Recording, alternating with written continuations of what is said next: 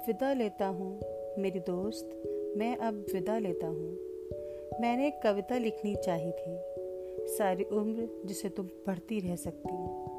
उस कविता में महकते हुए धनिये का जिक्र होना था, ईख की सरसराहट का जिक्र होना था।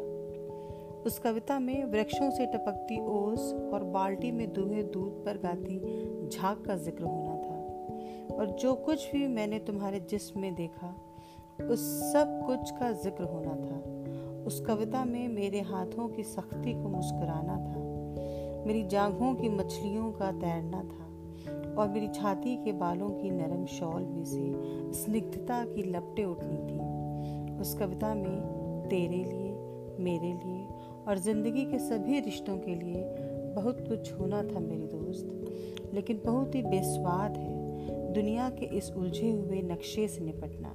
और यदि मैं लिख भी लेता शगुनों से भरी वह कविता, तो वह वैसे ही दम तोड़ देती, तुम्हें और मुझे छाती पर बिलखते छोड़कर। मेरी दोस्त, कविता बहुत ही निस्सत्व हो गई है, जबकि हथियारों के नाखून बुरी तरह बढ़ गए हैं।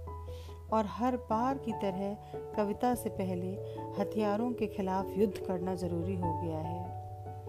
युद्ध में हर चीज को बहुत आसानी से समझ लिया जाता है, अपना या दुश्मन का नाम लिखने की तरह। और इस स्थिति में मेरी तरफ चुंबन के लिए बड़े होठों की गोलाई को धरती के आकार की उपमा देना या तेरी कमर के लहरने की समुद्र की सांस लेने से तुलना करना बड़ा मजाक सा लगता था। सो मैंने ऐसा कुछ नहीं किया। तुम्हें मेरे आंगन में मेरा बच्चा खिला सकने की तुम्हारी ख्वाहिश को और युद्ध के समूचेपन को एक ही कतार में खड़ा करना मेरे लिए संभव नहीं हुआ। और अब मैं विदा लेता हूँ मेरी दोस्त। हम याद रखेंगे कि दिन में लोहार की भट्टी की तरह तपने वाले अपने गांव के टीले रात को फूलों की तरह महक उठते हैं और चांदनी में पगी हुई ईख के सूखे पत्तों के ढेरों पर लेटकर स्वर्ग को गाली देना बहुत संगीतमय होता है। हाँ, यह हमें याद रखना होगा,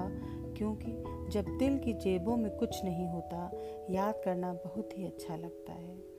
मैं इस विदाई के पल शुक्रिया करना चाहता हूँ उन सभी हसीन चीज़ों का जो हमारे मिलन पर तंबू की तरह तनती रहीं, और उन आम जगहों का जो हमारे मिलने से हसीन हो गई। मैं शुक्रिया करता हूँ अपने सिर पर ठहर जाने वाली तेरी तरह हल्की और गीतों भरी हवा का, जो मेरा दिल लगाए रखती थी तेरे इंतज़ार में। रास्ते पर उगी हुई रेशमी घास का, जो तुम्हारे लरचती चाल के सामने हमेशा बिछ जाता था। टिंडों से उतरी कपास का, जिसने कभी भी कोई उज्र नहीं किया और हमेशा मुस्कुराकर हमारे लिए सेज बन गई। गन्नों पर तैनात पिद्दियों का, जिन्होंने आने जाने वालों की भनक रखी। जवान हुए गेहूं की बालियों का, जो हम बैठे हुए न सही लेटे हुए तो ढकती रहीं। मैं शुक्रगुजार हूँ सरसों के नन्हे फूलों का, जिन्होंने कई बार मुझे अवसर दिया तेरे केशों से पराग के सर झाड़ने का। मैं आदमी हूँ, बहुत कुछ छोटा छोटा जोड़ कर बना हूँ, और उन सभी चीज़ों के लिए जिन्होंने मुझे बिखर जाने से बचाए रखा। मेरे पास आभार है, मैं शुक्रिया करना चाहता हूँ। प्यार करना बहुत ही सहज है, जैसे कि जुल्म को झेलते हुए खुद को लड़ाई के लिए तैयार करना, या जैसे गुप्तवास में लगी गोली से किसी गुफा में पड़े रहकर जख्म के भरने के दिन की कोई कल्पना करे।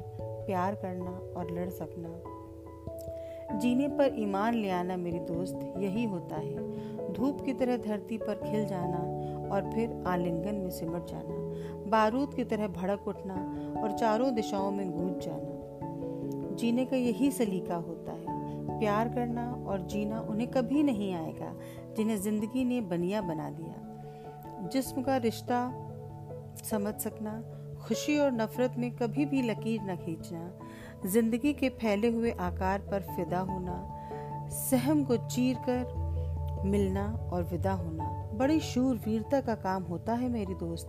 मैं अब विदा लेता हूँ। तो भूल जाना मैंने तुम्हें किस तरह पलकों में पाल कर जवान किया, कि मेरी नजरों ने क्या कुछ नहीं किया।